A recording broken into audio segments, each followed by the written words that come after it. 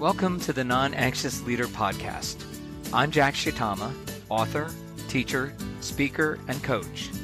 I focus on your spiritual, emotional, and physical well-being to help you be the best leader possible. Each episode explores research and practical tips so you can be a non-anxious presence personally and professionally. And now, here's the show.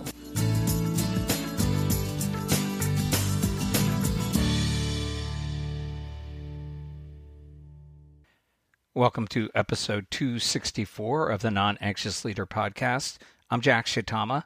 Before we get into today's episode, I just want to remind you that if you would like to connect with me, you can email me at jack@christian-leaders.com, or you can go to the nonanxiousleader.com and subscribe to my 2 for Tuesday email newsletter. I'll also put a link to subscribe in the show notes. And now, without further ado, here is episode 264, 3 ways avoidance increases anxiety and 3 things you can do about it. The basis for this episode comes from an article in the Washington Post, Avoidance, Not Anxiety, May Be Sabotaging Your Life, by Luana Marquez, Ph.D. Dr. Marquez is an associate professor of psychiatry at the Harvard Medical School and the author of 2 books, Almost Anxious, Is My or My Loved One's Worry or Distress a Problem? And Bold Move, a 3-step plan to transform anxiety into power.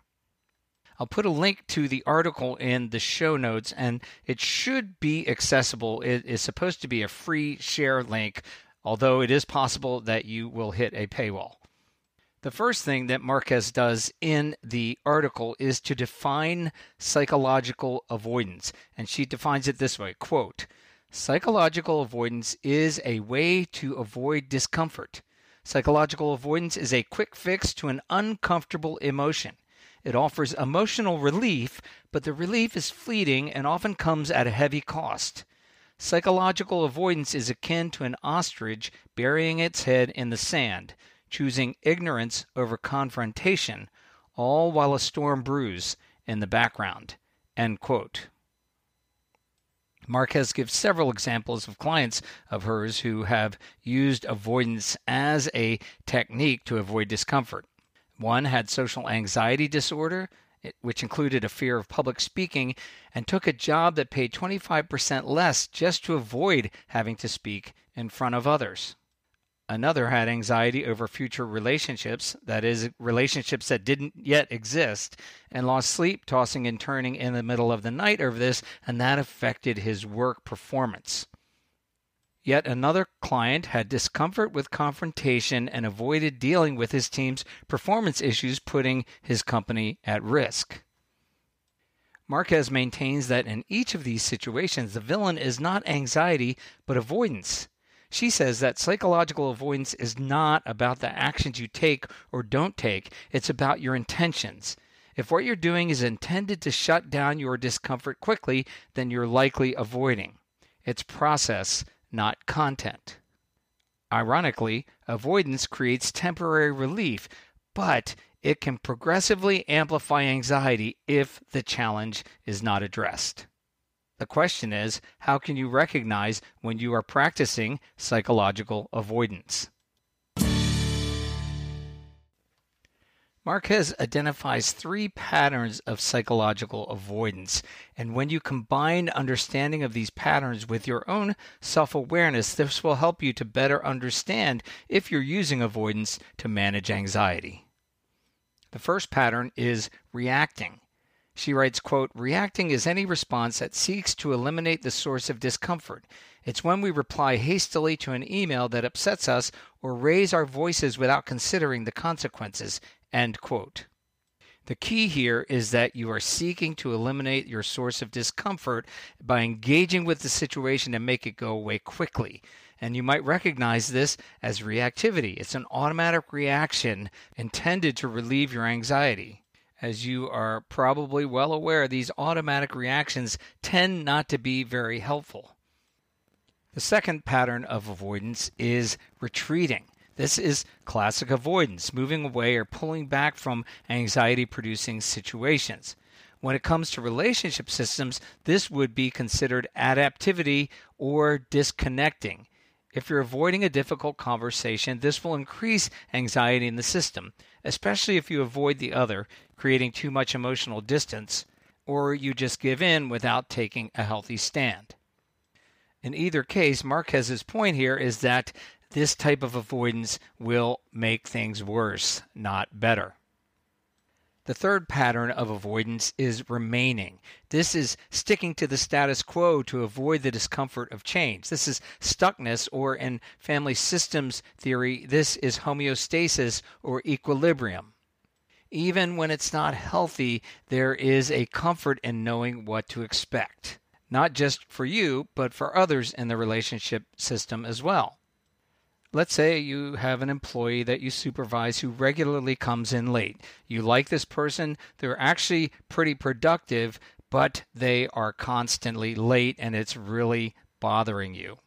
Yet you say nothing day after day until after some period of time you explode and chew them out. The employee gets better for a while and then the pattern repeats itself.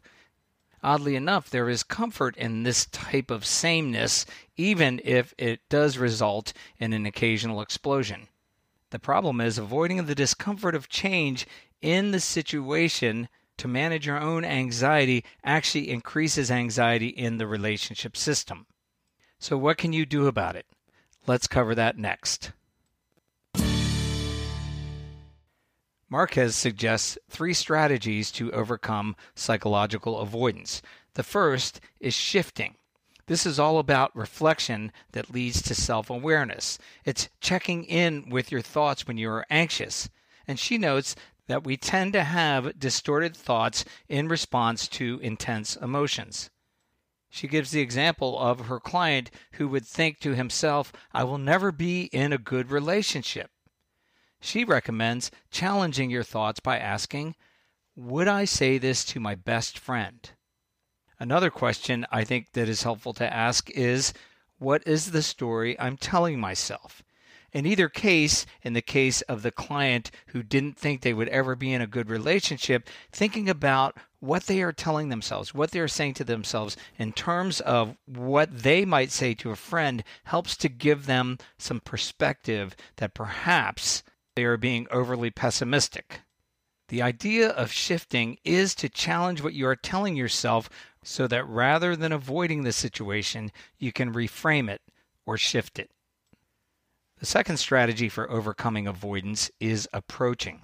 This is reversing your avoidance by moving toward the challenge that has been making you anxious.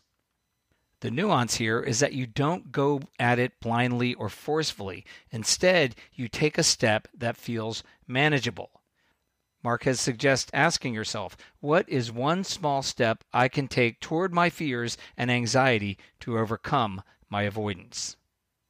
For example, Marquez's client who feared public speaking volunteered to read a book in her son's classroom. Marquez writes, quote, "Even the smallest act of facing our fears can rewire our brain to deal with anxiety better, rather than sidestepping it." End quote. The third strategy for overcoming avoidance is aligning. This is aligning your daily actions with your values, that is, the things that matter to you. Marquez notes that when you're anxious, you tend to let your emotions dictate your actions. That's reactivity. And she says aligning your actions with your values can reduce anxiety. This is the essence of self-differentiation. Values are about self-definition. Reflection and preparation can help you to think about how you can express these in healthy ways so you can stay emotionally connected. And when anxious situations take you by surprise, self-regulation can create enough of a pause that you can stop your automatic reaction and act with integrity in the moment of choice, that you can align your actions with your values. Going back to the example I gave about the employee who was regularly late to work, instead of avoiding the tardy employee, think about what's important to you and what you're willing to live with. Then prepare yourself to have that conversation, thinking through what you want to say and how you can say it in a non-anxious way. A self-differentiated statement might be, I have been avoiding this conversation with you because of my own discomfort. Notice how this is taking responsibility for self. You can then continue, I'm no longer willing to tolerate your tardiness. If it happens again, I will dock your pay, and if it happens a second time, I will have to let you go. Notice how the focus is on taking responsibility, on self-defining and not blaming. I'm not comfortable. I'm not willing to put up with this anymore. This is what I'm going to do if it continues. Of course, there are a lot of ways you can deal with this. You could do 3 strikes instead of 2. You could say you're willing to allow 1 tardy a month. The important part is not what you do, it's how you do it. It's process, not content. I appreciate Dr. Marquez's work because it helps me to look at the ways I manage my anxiety through avoidance, as well as gives me strategies to self-differentiate. I hope it can help you too. That's it for episode 264 of the Non-Anxious Leader podcast. If you found this episode helpful, please share it with somebody else who might benefit. Also, please go on your podcast app and leave a review. That helps other people to find it. And don't forget, you can connect with me at thenonanxiousleader.com and Jack at Christian-leaders.com.